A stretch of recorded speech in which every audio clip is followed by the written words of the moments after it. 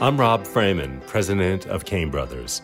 During this unprecedented and disorienting time, the team at Cain Brothers is conducting weekly interviews with leaders from throughout the healthcare industry for this special edition Industry Insights series. Our goal is to provide you and your organization with a wide array of views on the multifaceted dimensions, challenges, and responses to COVID-19. Transcripts are available on the Cain Brothers website. Please share your feedback with me or any of your Cain Brothers contacts, and thanks for listening. Hi, I'm Matt Margulies, Managing Director at Cain Brothers and head of our firm's post-acute care and home health and hospice advisory practice. Our guest today for Cain Brothers interview series is the CEO of one of the largest home health care providers in the country. Since 2012, Steve Rogers has transformed Accent Care into one of the most innovative and diversified providers of home health, personal care, and hospice services across more than 175 locations in 15 states. Accent Care was one of the first companies to recognize the strategic and clinical importance of providing all three home care services, and under Steve's tenure was a first mover in developing a winning home health strategy with managed care organizations.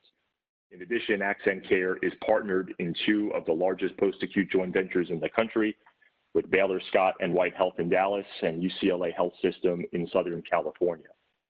Steve and his company are not only on the front lines of the COVID-19 crisis, but also at the intersection of our nation's healthcare delivery system, interacting with every constituency on the healthcare continuum during this pandemic: hospitals, SNFs, physicians, patients, their families, and of course, Accent Care's own clinical workforce who are going into patients' homes on a daily basis. I cannot think of an executive who has a more comprehensive perspective on our healthcare system during the COVID-19 crisis than Steve Rogers. Steve, thank you for joining us, and I'm very excited to speak with you today. Thanks, Matt. Happy to be here with you. Starting from the top, has there been any material disruption in your branch and clinical staff's ability to provide care in the home and the other settings that you provide care in, the SNF and the assisted living facility? Yeah, I mean, I think, the entire healthcare system has gone through a significant disruption, right, with the COVID crisis over the course of the last, 6 weeks. And I think we're part of that system. And, we have these partnerships with the hospitals and the others. And I think, rightfully so, as we've seen some of the changes in the systems towards the social distancing, as well as the preparation for the surge activities, there's been a very different flow of patients and the way patients are moving into the system and interacting with the system right now. If I just kind of ticked off in our acute care setting, we saw actually coming into the middle of March, increased activity out of acute care as they started discharging patients out of the home, out of the acute setting into the home to actually create capacity. And what's that resulted in right now is right now you have hospital systems that are essentially operating at about a 50% capacity level or so out there in the marketplace. But you've also seen the throughput of patients with this, especially the elective surgeries being canceled. You've seen the throughput of patients both through the system on the inpatient side, as well as generally the patients that might have been brought in typically through the ED significantly drop off. So, the combination on the acute care side is as much as a 30% drop kind of in the business that you end up seeing coming out of acute during this time period. Over on the assisted living side of the business and the skilled nursing, there's been a lot tighter lockdown. Once again, those facilities, the assisted livings are the ones that they've pretty much kind of put a framework in place where it's only essential personnel going in. And we've managed to maintain a lot of access on the hospice side, because there's, especially with patients that are in active dying processes, you've got to be able to be in the system there and assisting them. But, they've really kind of more of what I call the therapy and some of what I call less needed or less kind of mandatory kind of home health services in the ALs have been kind of, tapered down. significantly across the board. And then, in the SNF setting, SNFs have it's variation of activities, right? So on the SNF settings, you've seen this general, you've seen some discharging coming out of the SNFs, generally speaking, and then, and then we've continued to have some access with the hospice. So, and then from our primary care our physician standpoint, the biggest thing about the physicians out there in the marketplace is essentially finding them. Because as they've had throughput in their own offices, many of them are only working half days themselves or working virtually, kind of out of their different places. And so their interactions with their patients have been very different too. So there's been some modest drop off kind of in the interactions on some of the physician services too. Although it does differ by the specialties. Obviously with the orthopedics, they've fallen off a cliff. But, more of the needed practices like oncology, there's been a consistent flow of patients kind of moving through the system there. And in terms of your workforce, would you say on average they've been able to both stay healthy and have been willing, to come to work, put themselves at risk? Obviously, they're going across the threshold into patients' homes and into these facilities. What has been the feedback from your clinical workforce in that regard? The workforce issues are huge and incredibly significant in an environment like this. Because these people aren't just clinicians; they're people that are going through all the same shocks that I think the country is generally going through.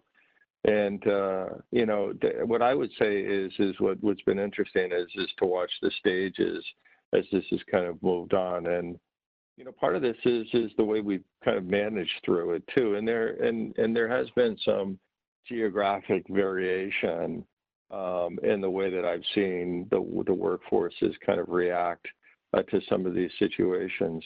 But on the whole, I'd have to say that the clinicians have stepped up incredibly well to this. I mean, we as an organization have essentially put our communications on steroids.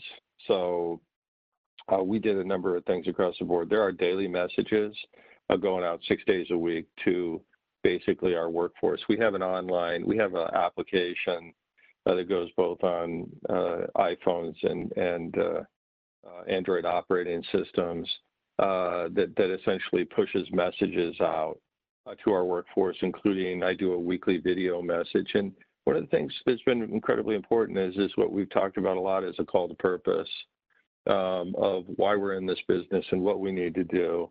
And a lot of that underneath that, to put your people on the front lines, they've got to have a combination of trust that they have the equipment they need, trust that they have the training that they need, and trust that they got leadership that isn't going to put them into harm's way. And so when you address those through your communication programs out there with them, you can tend to get them aligned around the mission. And I would say that we have put in place, we actually have dedicated COVID teams of clinicians taking care of COVID patients out there today. And we have put in place monetary and other incentive and protection mechanisms for them. But I would say what has really made the nurses and therapists and the other clinicians kind of step into this has really been the call to purpose of recognizing that, this is what they're in the business for. And so, with that, we have gone through and we have had in our workforce, we've had, patients or not patients, nurses and clinicians positively diagnosed with COVID, none seriously, none hospitalized so far. And we've had some over on the attendance side of the business too. These are all tracked. We've been tracking both, and we actually have a whole clinical process built around tracking quarantined patients, whether presumed or active quarantine for COVID, so that we can monitor the return to work and the status of our employees at any given time. In terms of the patients and their families, have you seen any pushback from either in terms of allowing your clinical staff to enter the home? Any fear around spreading the virus to the family member or to the patient in their home? No, we've seen it on both the personal attendance side of the business as well as the home healthcare side of the business. I would say early into the crisis, on the home healthcare side of the business, there was a spike in missed visits. I think the spike in missed visits on the early stages of this, and there was also a spike in what I call where we had valid referrals coming in, where the patients were not accepting of the service or did not want the service. I'd say we once again developed communication protocols and campaigns to make sure that we could educate our patient and client workforce around essentially the sterilization procedures that we have to once again take down the fear factor. I think some of those missed visits were also our own system adapting to basically how to deal with some modest pushback, I think, coming from the patients kind of over time. And so, the missed visits spiked out probably about, 2 to 3 weeks ago. And over the course of the last several weeks, we've seen a precipitous drop. I think the other thing that's happened is we've been very persistent on patients that initially said that they didn't want service or were prohibiting us from coming into the home. We call them. We call them multiple times a week to make sure they're okay, to check in on them. We also have, like I said, both kind of refined both how our sterilization procedures are and the protective procedures that we put in place. But I think another piece that we've done is we talk to them about our telehealth program, because we are basically, especially with COVID patients, but non-COVID patients, we've significantly increased our telehealth services and our ability to interact with them virtually, both through asynchronous communication applications that are HIPAA compliant, as well as more complex Medtronics types devices that we have out there. And I think that's helped break down some of the barriers too. And then what about your workforce, in the call center, in the back office? What programs have you put in place to move to virtual office, working from home, those types of measures? Yeah, it was interesting. I think we've always had a disaster recovery plan, and part of the disaster recovery plan was built around moving to a virtual workplace and having staff being able to work out of the house, right? Whether it was a tornado hit a service center or a hurricane or something like that.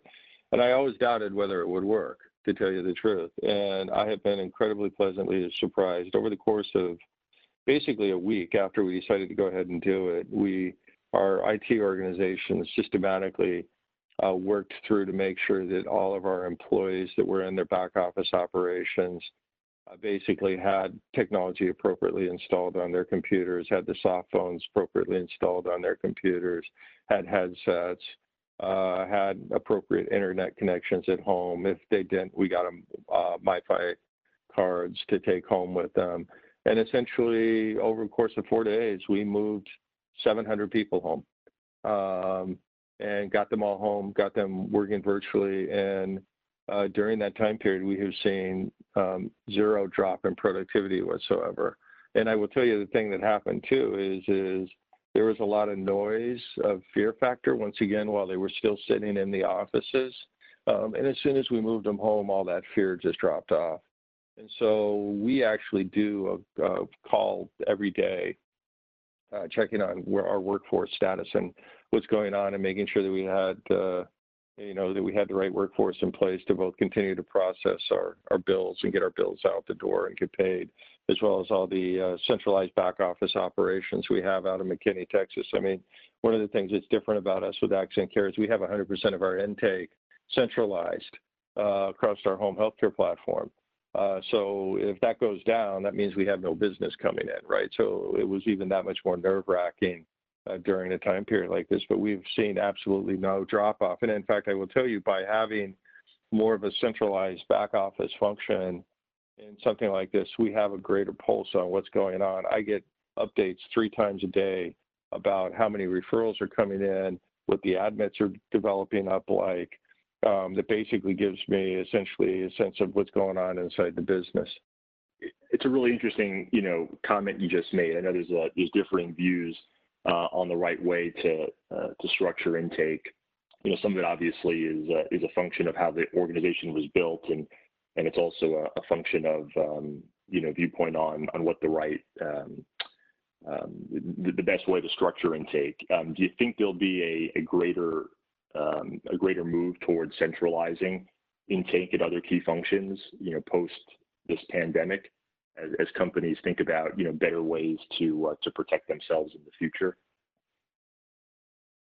Yeah, I can't talk for, what some of my for-profit publicly traded competitors are going to do, but this has been an incredibly, I think, helpful capability for us, because it really does give you a really great handle on the business on going through times like this. There's risk, right? But I mean, I think what we've shown is we can mitigate that risk kind of coming through it. But we have 100% of our insurance authorization and verification, so we know what's going on that and how the activities are coming in. It's been incredibly, I mean, think about Texas going through. In Texas went live on RCD on March 1st or April 30th, or not March, or February 29th, one of the two. And, you sit there and, we had to manage through RCD at the same time period, which is all the pre-claim that CMS put in place at the same time period as we were kind of putting in this operations. And it gives you a better sense on pulse on what's going on inside your business than trying to collect it out of, 200 call points out there, and kind of understanding kind of how the business is coming in and what's it looking like and where things are falling off on and everything else. And so I think it's just given us, incredible visibility, I think, into kind of our ongoing operations and stability too, because we've seen where there are pressure points that we might want to push on a little bit more differently. We monitor all our portals are 100% centralized too. So the portals for the referrals coming in are through there. So we can kind of pretty much see what are the activities coming in at, where there might be problems. It would help us to immediately set up the COVID profiles out on all the portals for whether it's NaviHealth or Allscripts, so that people knew that we could accept the COVID patients instead of relying on each of our individual sites to set up those profiles like that. So it just gives you, I think, a different level of visibility and capability to react to a situation like this. And have the managed care plans and the Medicare intermediaries been processing claims, at the same pace as they have or they were pre-COVID-19, or has there been a noticeable slowdown in their productivity? We have had no drop off on once again cash coming in the door and the claims getting processed. We did have one small health plan up in the Northeast that was problematic in their prior authorizations, and were completely backlogged in their prior authorizations through the process. And we sent them a pretty strong letter, and, to their credit, they adjusted through their processes. So the big players, the Aetnas, the Uniteds, the Cigna, we haven't seen any drop off whatsoever. And the intermediaries too, the fiscal intermediaries, the Palmettos and the others have done a good job, I think, in maintaining their operations through this, and the claims flows and the payment cash is still coming in the door. Switching gears, there obviously, is a vastly different response to COVID-19 state to state. You're spread across 15 states in the country, 3 of the biggest, New York, Texas, and California.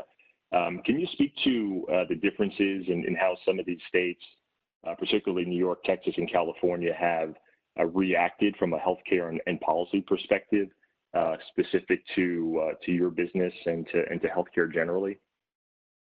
Yeah, well, I think in some ways we were lucky in being out in California to start, in a large presence in California, because it made us have to. They were the first on the line right outside of Washington that kind of got hit in this, and so it basically allowed us to quickly establish procedures. So, there are these things that just set off your workforce, right? When they started putting in the shelter-in-place orders out there, and the counties were kind of flying by on the shelter-in-place kind of orders that were kind of taking place there, it was sending shockwaves through your employee base there, and so you had to kind of be able to react to some of that, and that allowed us, because we got it early on, quickly establish the procedures that we've cascaded across the country, so that we were ahead by the time that it got to New York and Texas, and actually Mississippi is another very big state of ours.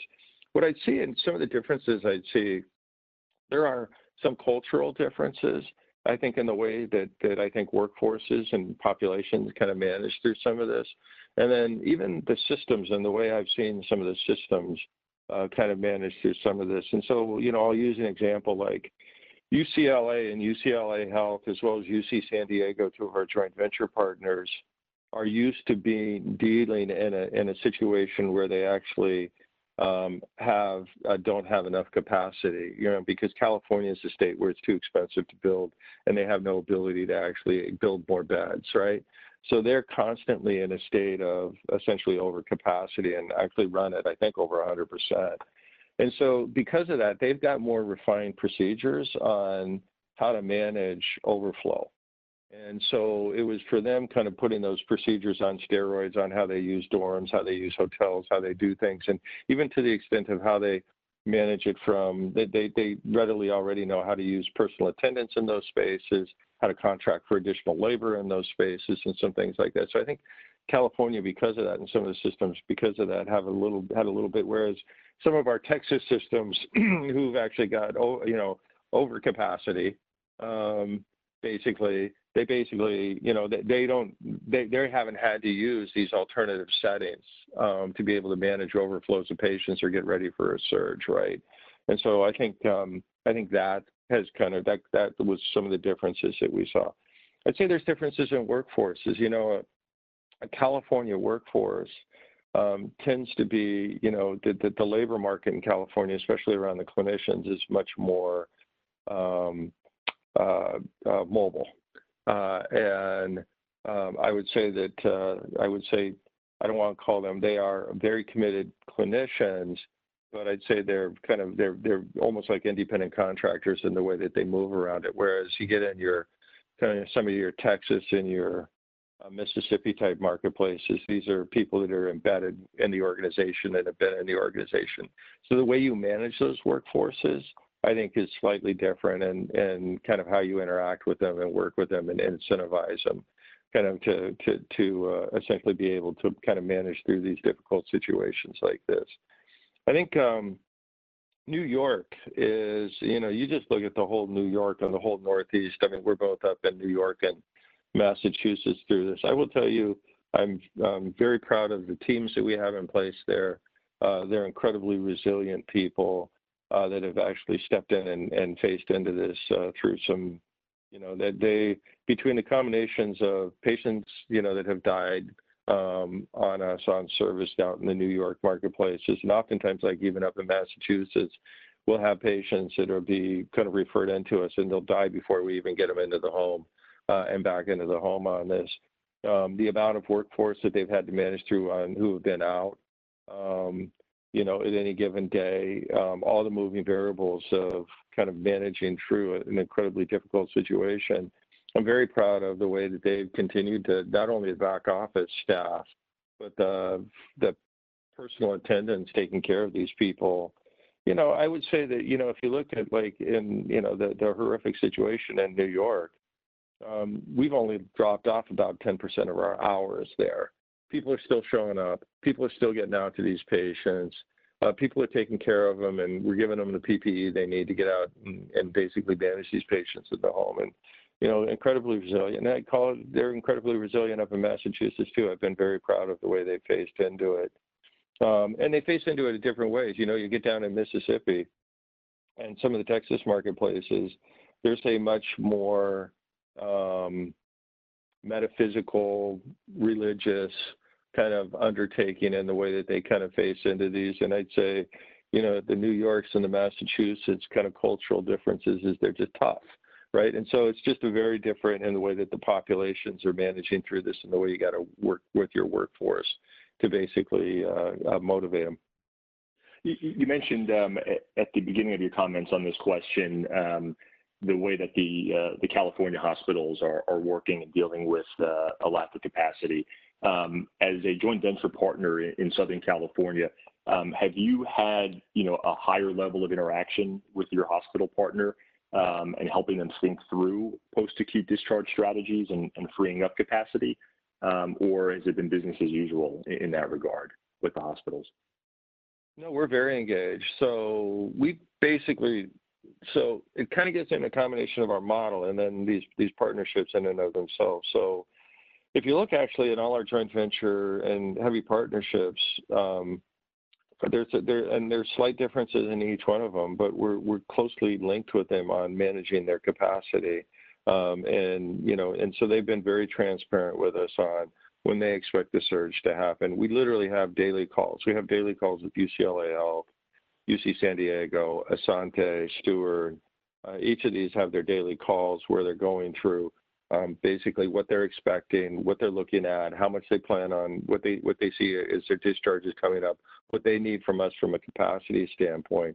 And then, different ones are working with us on different programs. I mean, out in UCLA Health, we brought in our private pay personal attendant business because, once again, as they move these into alternative settings, they have a need for more 24-hour attendant type services in there. We're one of the only ones in California that could bring up a service like that because of our heavy clinical background and our home health and our access to PPE for a private pay attendant population, right? And so we were able to quickly kind of train our attendants on appropriate sterilization and kind of protective procedures kind of around this, get them the equipment that they need, and, we're ready to deploy on that. With Baylor, Scott and White, we've actually instituted a emergency department of basically a kind of a hospital at home program that we've been able to kind of, so that certain conditions, once again, instead of these patients ending up back on their floors, we've been able to work with them. So we're bringing them up both in their downtown Baylor University Medical Center Hospital. We're bringing up this diversion program, as well as down in their Austin marketplace, we're bringing up a diversion program. So we're very linked at the hip with all of our joint venture partners across the board in different programs in each one of these different places. And I think that does give us, and the other thing we're seeing on this, quite frankly, too, is this is becoming, I think, a distinguishing opportunity for what I'd call more tier one home healthcare companies, because once again, we have set up very rigorous procedures and protocols and how to be able to appropriately take these patients out of the systems, get them stabilized in home, and be able to give them a level and type of service that I think give the systems confidence that we can kind of maintain these. And there's only a few of us that can do this. Then a lot of the mom and pop and even smaller regional home healthcare companies either don't have access to the PPE, don't have the training programs, or the oversight and the clinical supervision that they need to be able to kind of take on these patients. And so we're getting brought back into hospital systems and marketplaces now that basically we've had trouble being in before, because they need a partner at the table to be able to kind of work with them as the surge comes through their system to stabilize these populations. And so it's been I think an advantage, and for more of us tier one home healthcare clinical organizations than I think some of the more regional and mom and pop providers out there. As the health systems prepare for a new normal, we've been told by the government that these types of pandemics may continue in greater frequency. The COVID-19 may slow down and then speed up again. Do you think the hospitals that aren't partnered with home health companies are going to be increasingly thinking or rethinking their post-acute strategy, given the successes that you and some of your peers are having with your joint ventures? And do you expect to see a greater volume of potential joint venture interest and activity in the short term with hospitals like Baylor, Scott and White, UCLA, San Diego, et cetera?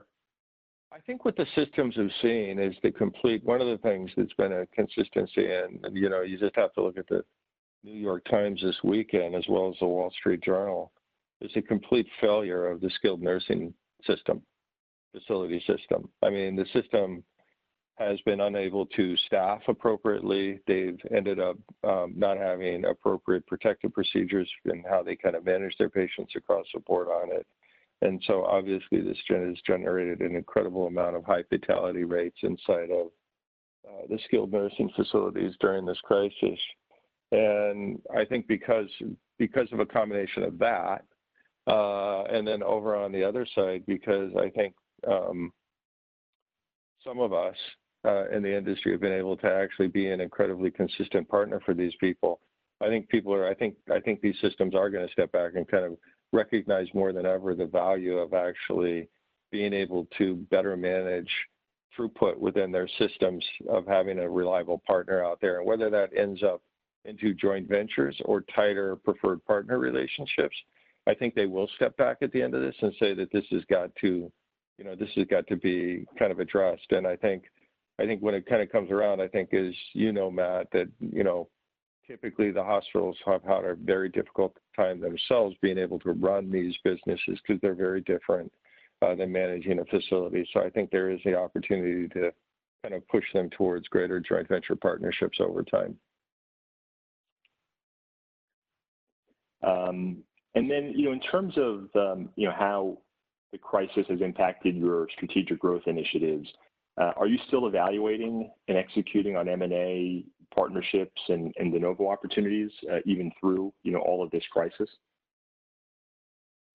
Well, we have one active one that we've continued to work through that we're excited to get done. It slowed it down a little bit as we've kind of had to manage through that, but we are still working that. I think, we haven't talked about it too much, but hospice has been incredibly resilient through this. In fact, our hospice has grown through this entire crisis. And so, we're continuing to move ahead on some regional hospice plays that are out there and are excited about some other potential larger hospice plays that are coming out to the marketplace kind of around that. And then, we've continued to kind of work through some other joint venture kind of opportunities that we've had there. So I think it's slowed it down some, but here's what I think's going on. I think, we're all kind of moving into the new normal now. And as we're moving into this new normal, that is going to go on for better.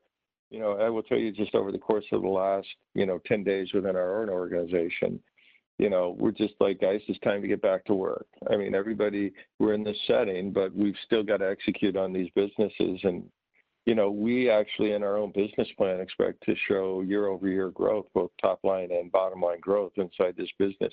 It won't be quite to the plan that we had set out before, but we still think we can produce that kind of growth. So, I think all the strategic stuff has been slowed down a little bit, but I think you'll start to see it, pick up as we kind of get into this new normal in the summer months and people, I actually expect the summer months to be fairly busy because everybody's going to be ready to get back to work.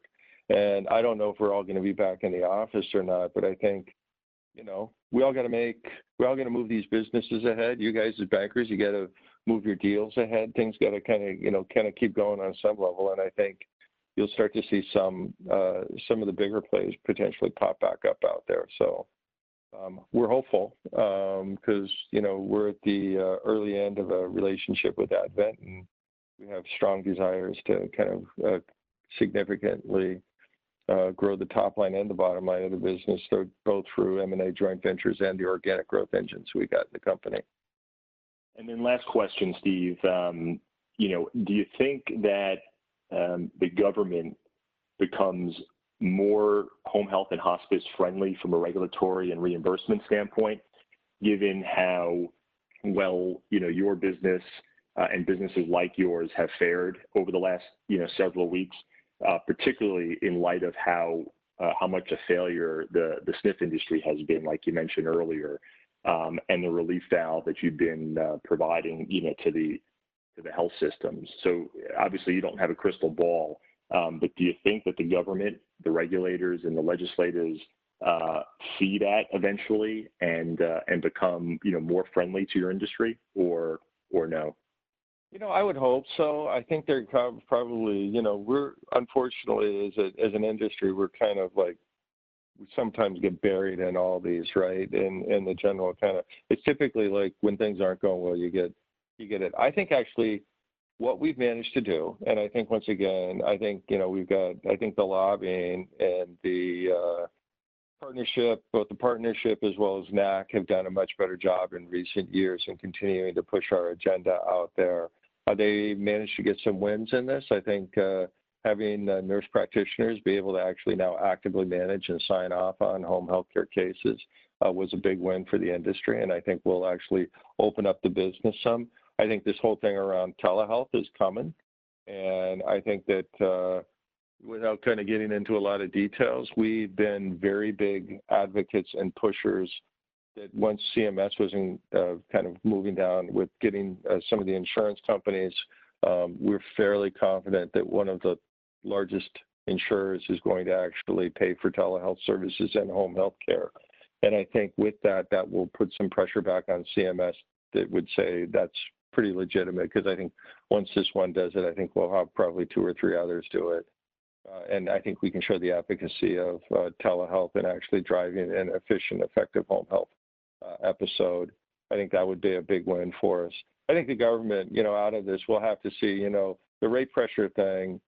We have an obligation as an industry to be good stewards of the money that we end up getting, and I think there's opportunities for it continuing to actually do a better job with the money we're getting and be more efficient and effective with it. And so I think there's some opportunities for us. I'll be happy if CMS just continues to give us cost of living increases, the normal kind of for the nurses' salaries in there that we can kind of push along while we drive some efficiencies in it. So I wouldn't expect any other windfall coming out of them. Great. Steve, I really appreciate the time. This was fantastic and really insightful. And I know you're running around in 1,000 different directions, but thank you very much for making the time for us. Yeah, happy to do it, Matt.